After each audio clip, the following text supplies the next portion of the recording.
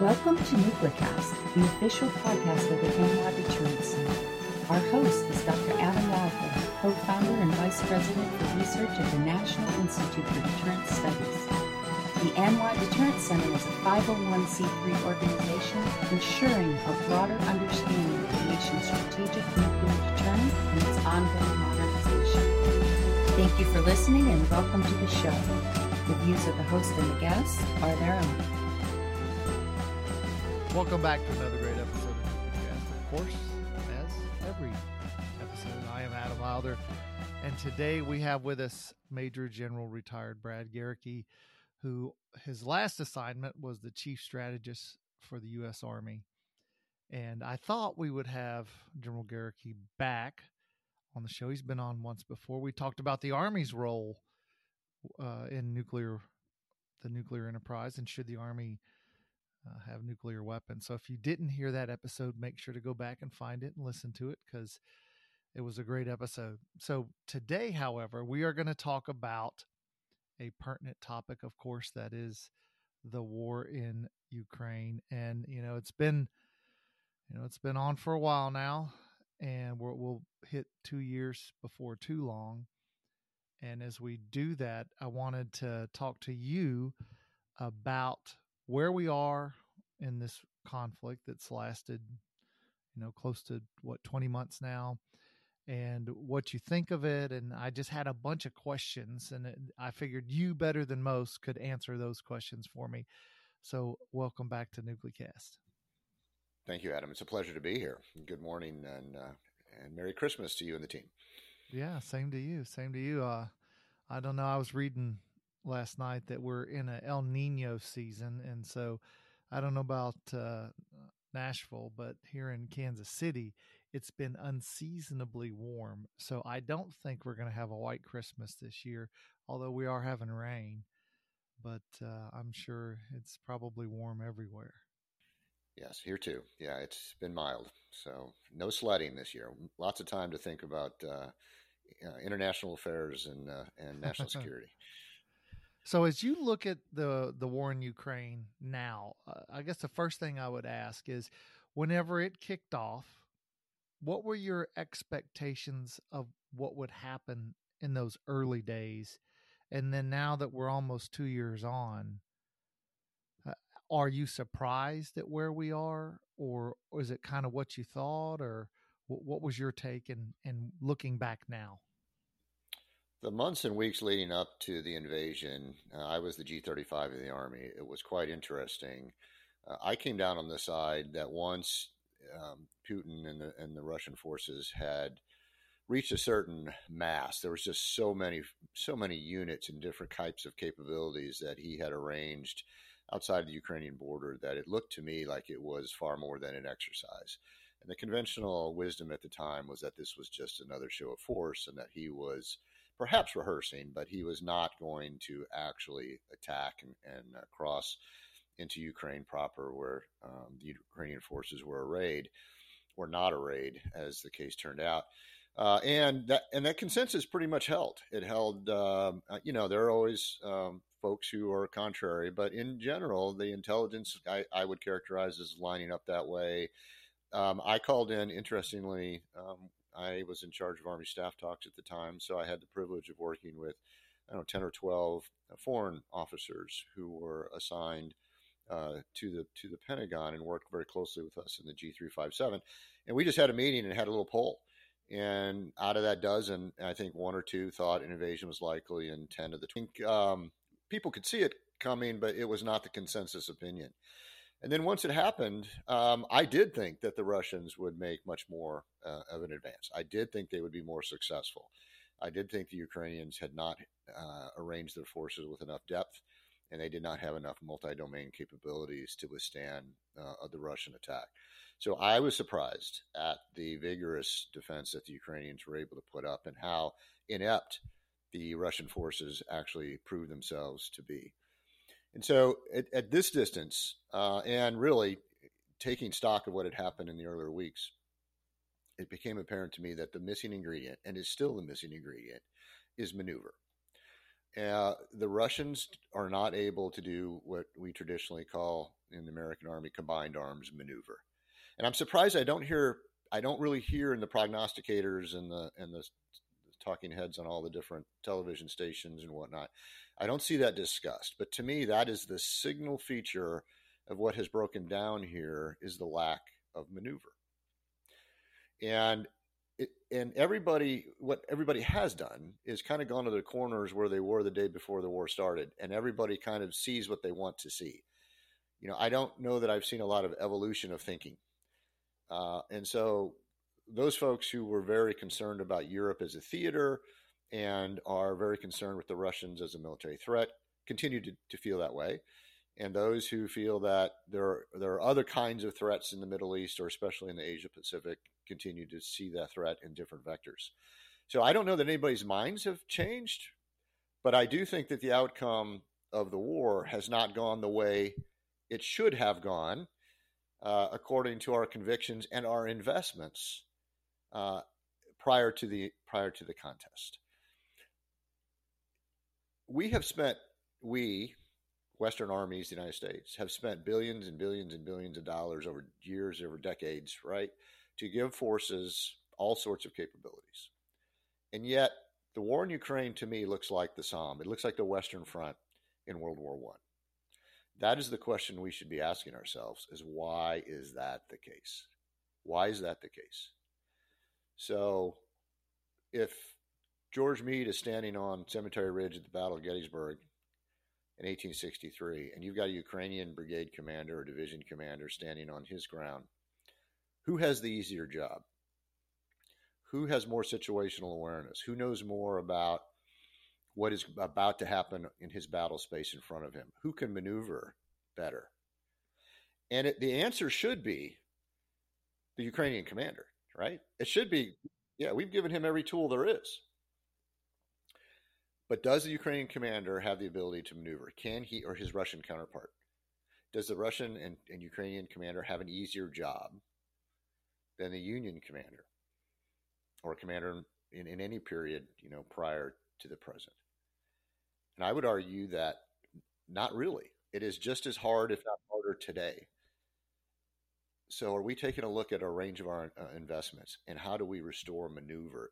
If I am correct in my assessment, maneuver is the thing, then how are we going to restore maneuver? Because what we've been spending our money on isn't working.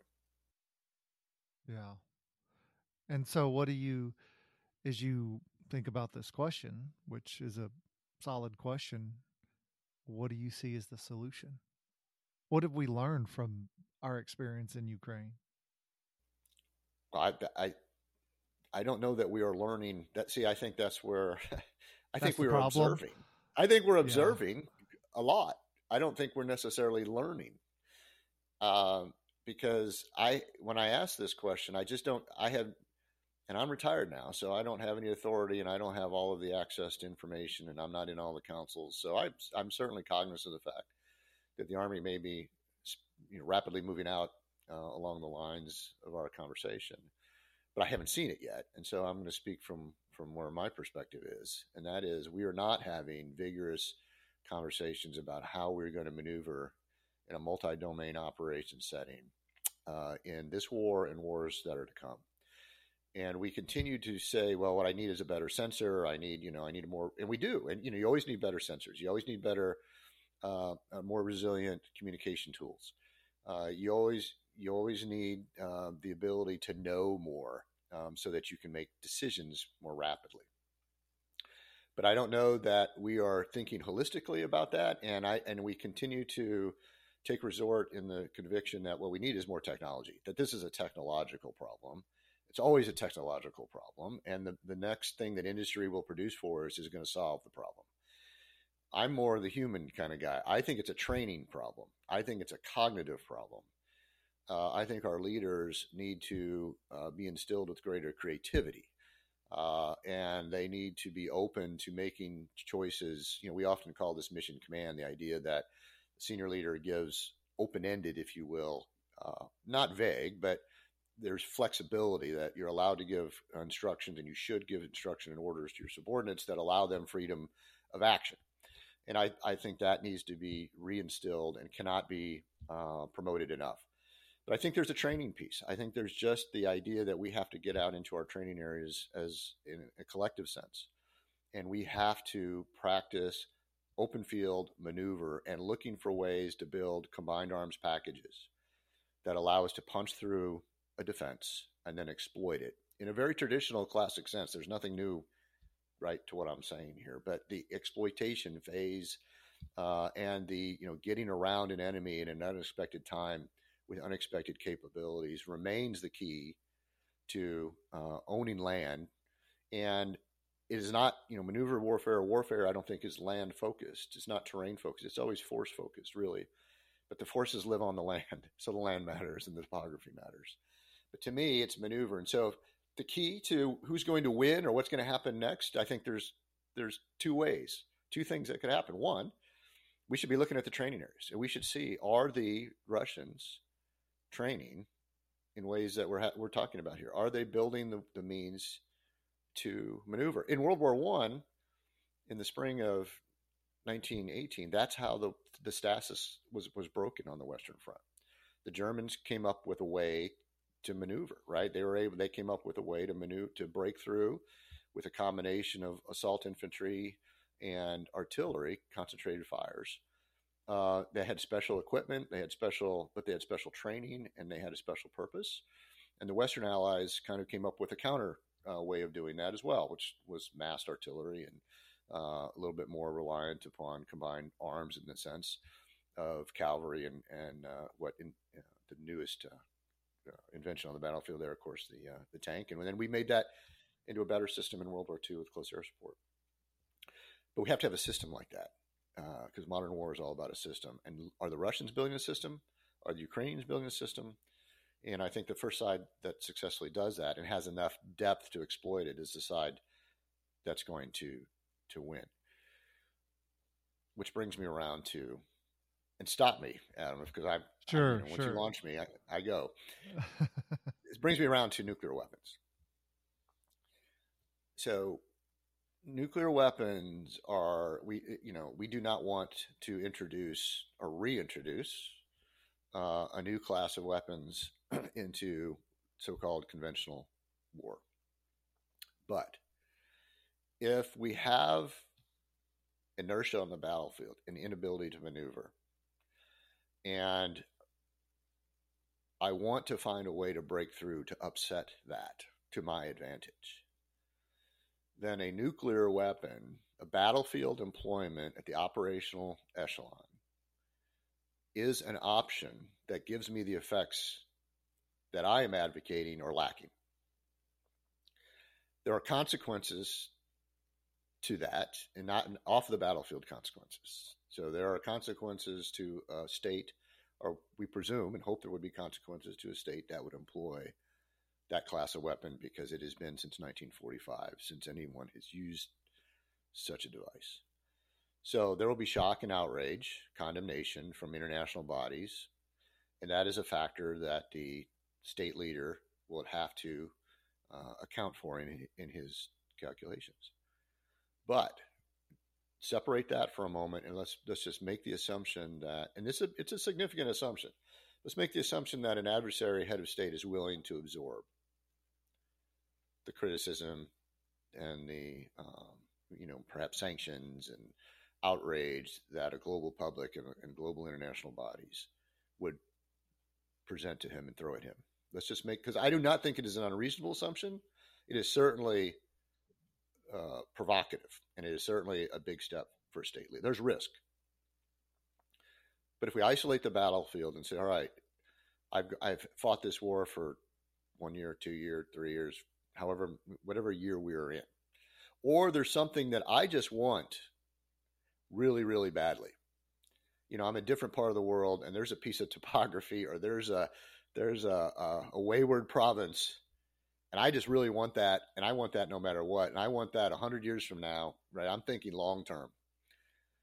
Then this class of weapons offers me maneuver. That's what an operational employment of a nuclear device really provides me. Yeah. I wonder, for the Russians, I mean, they have everything from a 30-ton nuclear weapon.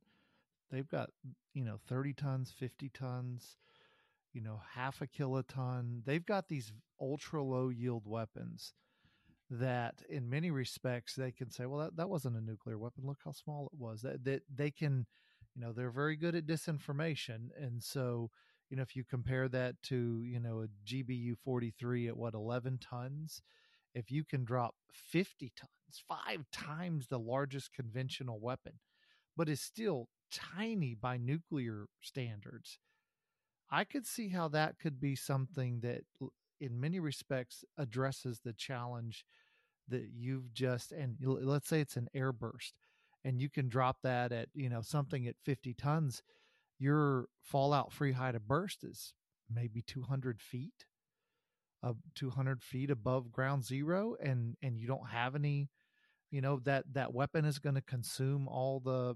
radiological material in the detonation. So, if there's no real residue, it's not going to get picked up on some of the devices that we use. I mean, gosh, it could be awfully attractive to break the stalemate that we're looking at. It is. It is. And what you just described is exactly the appeal of such employment and the risk to us. So I want to be clear. I'm not after, I hope this doesn't happen. I want deterrence. I'm not trying to give ideas to the bad guys. I'm certainly not advocating that, the United States Army, the Joint Force, needs to completely rearm. I think that is a separate conversation we need to have so that we have tools that would match an adversary's ability to escalate like this. But we are so emotionally distraught over the subject. And I've said it before. I've been in high-level war games in which people start crying when nuclear weapons are introduced in the scenario. I mean, because there is just this psychological, emotional hysteria sometimes, literally, that erupts. And it becomes difficult for us to have, an antiseptic conversation about what is potential because the weapons do exist. And we just really want to wish it all away. Either it's not my problem, it's so morally repugnant that I can't, even discussing it is wrong, right? Or it's just, it's somebody else's, somebody else is going to deal with this and figure it out. And I think that creates danger and vulnerabilities on our side and to the civilian populations that are caught near these battlefields or battlefields to be.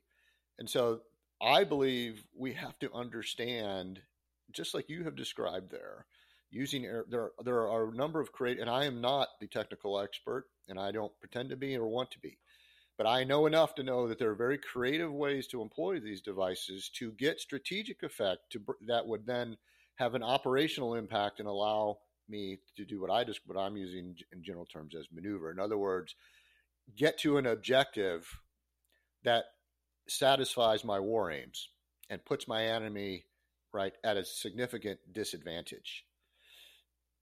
A device like you're describing that does not have long-term radiological problems either to the local populace or right to my ability to maneuver through that area. See, it also gives me speed. Speed really matters to maneuver. Speed matters to war, and a nuclear device is speed, right? It also, in different scenarios, perhaps not in the Ukraine scenario so much, but there are scenarios in the Middle East or especially in the Asia Pacific in which if you use a nuclear weapon early, before the joint U.S. and coalition, a U.S. and coalition joint force can come to the theater, can deploy and do inter-theater, shipping and air flights to get to a place and mass. I mean, everyone has seen the Normandy event. Everyone has seen in World War II. Everyone has seen the Gulf War, right? And so they know that the one way to lose is to wait for the joint and coalition force to arrive, amass, organize ourselves, and then conduct our maneuver campaign. Because we will defeat any armed force in the world, given enough time. And so you rob time from the way we want to fight the war by using a nuclear device to seal off a theater, to penetrate, to establish a prompt maneuver in proximity, right, to your own forces. There's a whole bunch of things you could do that we simply by the physics of time and distance, don't have a lot of recourse. The other piece here is we no longer, in the 70s and 80s, you could say, all right, we have enough conventional overmatch that even, that a nuclear weapon just became foolhardy.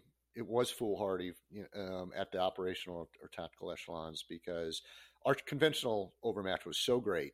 You could make this argument, I think. Whether it's absolutely accurate or it's nostalgia is a separate conversation. But let's just say in the 70s and 80s, we had such tactical overmatch. We were just better than our adversaries through the 90s. We don't have that anymore. Our systems, technical systems, are simply not that much better. They're not in sufficient number in any case. And as you have seen, our adversaries are creative and they're training hard. The Chinese are conducting large-scale training events that look like rehearsals. And we have to account for that. And the Russians are getting better. Ukraine has been a meat grinder for them, no doubt. But they're getting better. And so we have to presume that we are going to fight an adversary much more in a peer sense than we've ever had before. This is not counterterrorism we're talking about. This is large-scale, multi-domain operations. The ANWA Deterrence Center and Nucleacast team joins the Exchange Monitor in inviting you to the 16th Annual Nuclear Deterrence Summit, January 31st through February 2nd at the Westin, Washington, D.C. Go to our website at anwadeter.org to register and receive a 15% discount. We look forward to seeing you there.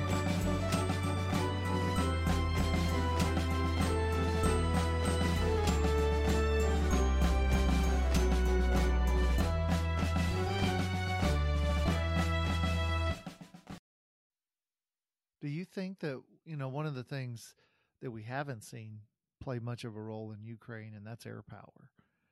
And so I wonder, when you talk about combined arms, close air support, and, setting the battlefield for the advance of ground forces, that's been one of the big things that air power's done over the last, 5 or 6 decades.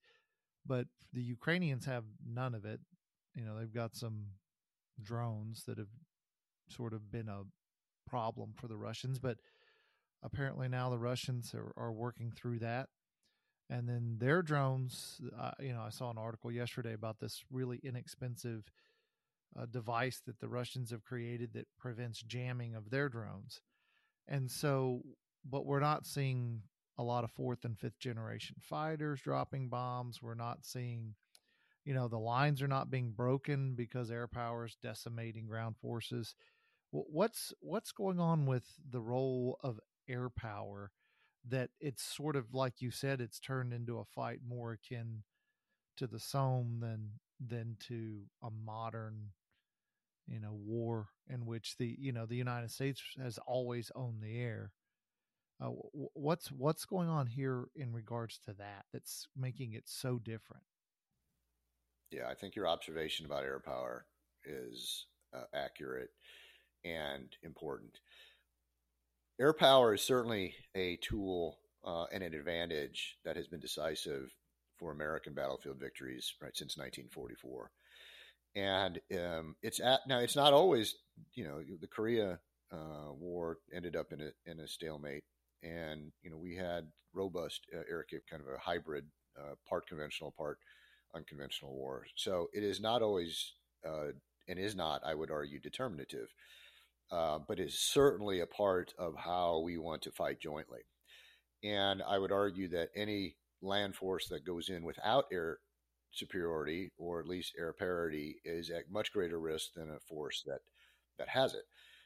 And its absence in Ukraine by both sides kind of renders, they're both in the same kind of situation. If one side could develop an air capability in the close air sense, or the operational battlefield sense, I think that could allow for the maneuver, or could create some opportunities for ground maneuver. But the ground maneuver still has to happen, and you still have to have the ability to fuse, your logistics, your tubed and missile artillery, your infantry, your protected firepower in the sense of armor to the degree that exists, all that together. So all of the things we're talking about in the land have to still happen. The air just provides you an opportunity to do that. You're not going to win in large scale combat operations, from the air alone or by the air alone. The It's fragile. Though air power is really fragile and it's expensive. Why don't the Ukrainians and Russians have it? Because it takes very skilled ground crews and controllers and pilots to maintain and operate these platforms, and it's exquisite, particularly the new ones that all have to be, they have to be they have various services and components and whatnot that have to be maintained in certain conditions. So it's wonderful what they can do, but it's also fragile, and it's just so expensive that not most states can afford it, and certainly nobody has what they would consider to be enough. So you're going to use them a little bit carefully in trying to protect that. So air power continues to evolve with the technologies and with the thinking about multi-domain operations. And it is a tool we want to develop more of, but I do not see it as decisive. Now, I'm talking manned platforms, and I'm talking operational. Strategic. Do you want to go deep inside of a state? What would happen? In some ways, you make the use of a nuclear weapon, let's say by the Russians, perhaps more likely. Let's say that the Ukrainians had an air arm, and they could go hundreds of kilometers inside of Russia and strike targets. That's a pretty potent escalation. So what would the Russians do? What would the Russians do if they did not have an equal air component? I think that's the calculation that is going through Western minds. Well, let me ask you: do you think so? Tom Spohr, former retired lieutenant general, who was at the Heritage Foundation for many years, was an advocate of sort of breaking the Russian army, and that this was sort of our opportunity to do it, and relatively on the cheap. Is that something? I mean, is the big question that's going on, between the Republicans and the House and the Biden administration is just how much are we going to spend? And there's a disagreement there. And so I guess my question for you is it valuable to keep investing beyond the sort of the morality of the Ukrainian support for Ukraine from a purely, national interest for the United States? Is continuing to support Ukraine to try to cause destruction of the Russian army, is that a good investment? Can we achieve our objectives, or is this, something else? I'm not partisan either way, and I'm always disappointed in Army generals who become partisan. So I'm going to avoid any reference to any particular administration or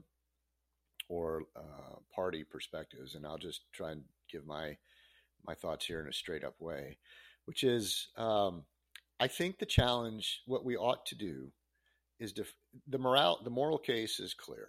Ukrainians have every moral right to defend their country with the means at their disposal, and they are on the right side of this conflict.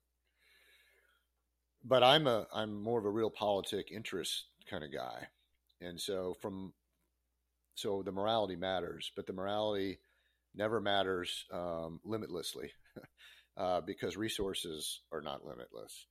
And so we should, I believe, define the ends for us, especially now. The Ukrainians have given up tremendous blood here, and it's very difficult for them as a combatant to accept anything other than unconditional surrender and the full restoration of their territory back, as it was defined in the 1990s.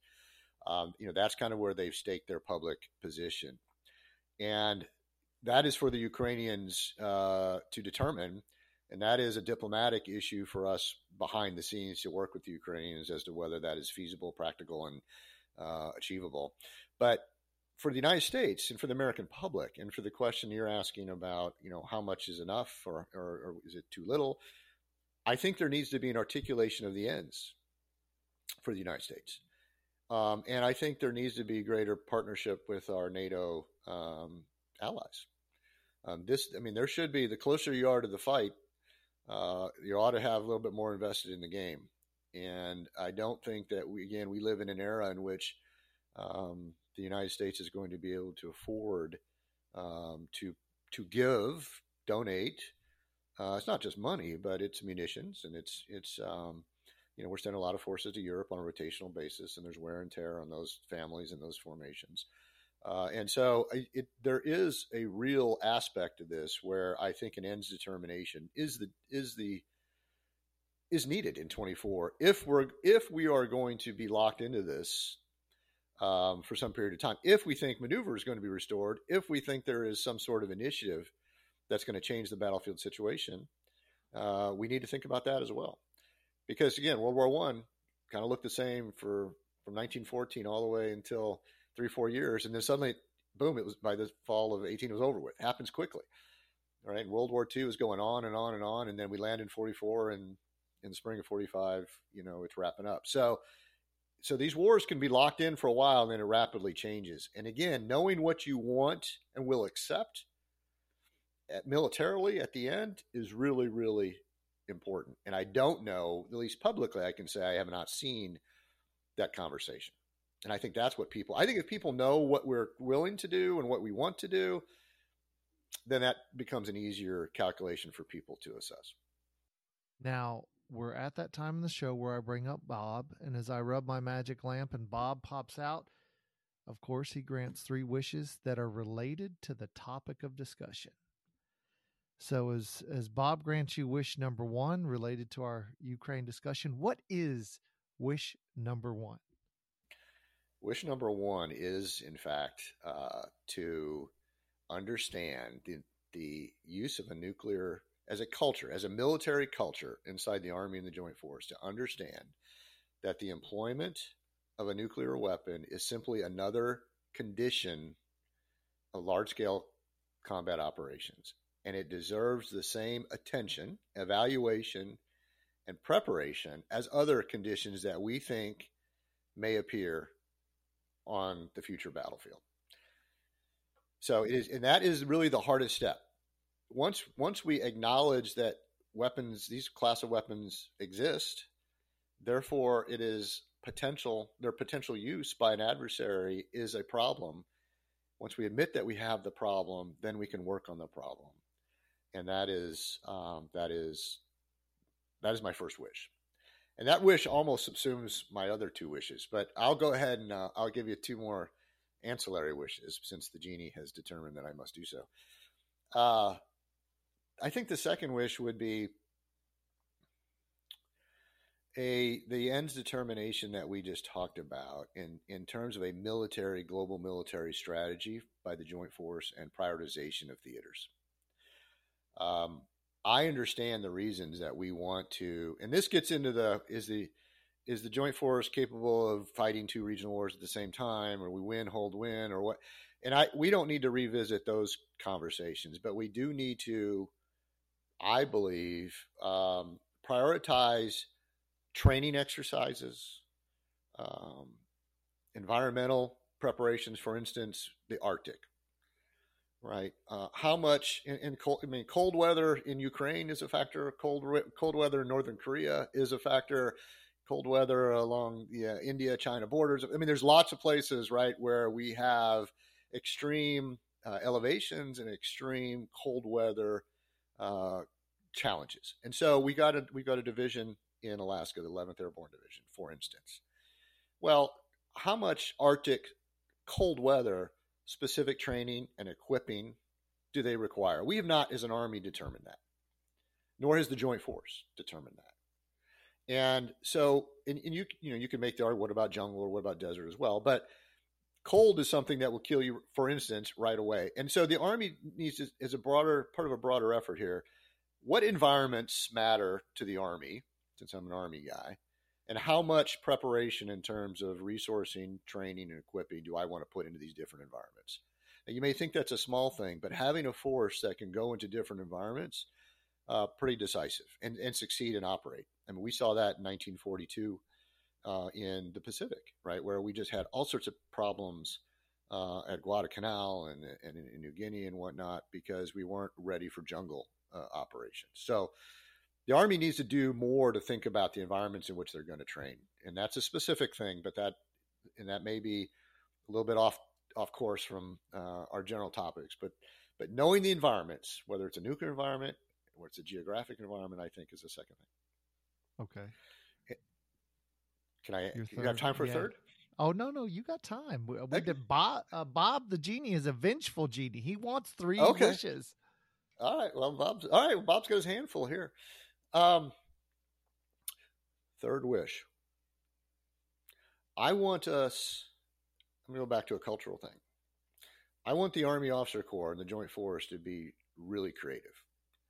I want us to take the shackles off of our minds and think as aggressively about what could be as our adversaries do. So October 7th, the tragedy that happened by Hamas in Israel. Look at how that caught us by surprise. And that was not a high-tech, that was the lowest of tech attacks, right? Bulldozers, men on motorcycles, small arm, automatic fire. And look at the horror that it unleashed and inflicted. But there is a creativity inside that organization, that terrorist organization, that I don't know that we, the U.S. Army and U.S. Joint Force, always exhibit the same creativity. Because we're very compliant to existing policy. We recognize norms. We're always, and I'm not advocating again that we break so-called rules of war and violate ethics and all that. But we need to think creatively like our adversaries do. We just need to appreciate that our adversaries are going to take risks and they're going to violate right and wrong in ways that we are not willing to, and we just need to be ready for that. And we need to think expansively about how, in the face of those kinds of threats, how would we operate? How would we maneuver? How would we win at the tactical and operational level, which is our job as Army officers. Our Army officers, that's what we do, right? Deliver land power as a part of the joint force for the nation. So are we as creative as we need to be in the face of highly original thinking adversaries? And that could be from what you saw Hamas do and terrorist organizations do, ISIS over the years, to nuclear weapons. Because our adversaries are going to look at all the tools because they're going to assess risk very differently than we do. And we run, if you will, we built the international system of economic and trade and values.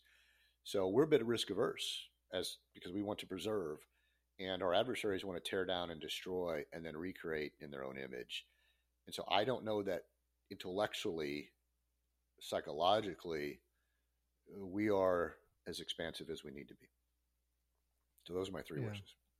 Well, those are all 3 good wishes. We'll have to have wait a little while and then come back and we'll have another podcast, because this idea of creativity is one that, I've written a handful of articles in different journals about this very question of creativity amongst the officer corps, because I don't see it. And I actually think we're going in the wrong direction.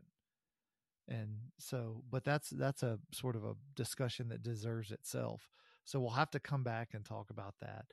But thanks for joining us to talk about Ukraine. It was an interesting discussion. And I think a lot of our listeners are going to, you brought up some points that I hadn't thought about. And I think they're going to, go back and think about it, because, we're a great podcast for, the drive from home to the office, especially if you're in DC. And, it's the sort of the right fit for the time. And so as they're working throughout the day, they're going to be thinking about what we were just talking about here. So thanks for bringing some great points about Ukraine to Nuclecast. Thanks, Adam. It's a privilege to be here, and I enjoy these conversations very much. So thank you. And thanks to you, the listeners, for joining us on this episode. And we'll see you next time. Well, another great discussion with General Gericke. I had asked him to come back to Nuclecast because I really enjoyed our first discussion. And so seeing what he thinks about Ukraine, and then just the war and, where the Russians are and how this all plays out, it was really interesting. So I found it insightful. I tend to find him to be a very insightful person. So hopefully you did as well. But of course, This has been a production of the ANWA Deterrence Center, a 501c3 that seeks to educate key decision makers, stakeholders, and the public to ensure a broader understanding of the nation's strategic nuclear deterrent. Our executive producer is Kimberly Charrington, and this episode has been engineered and mixed by David Krumthal. Help us grow our followers by sharing it and follow the show on LinkedIn, Facebook, and Twitter at Nuclearcast.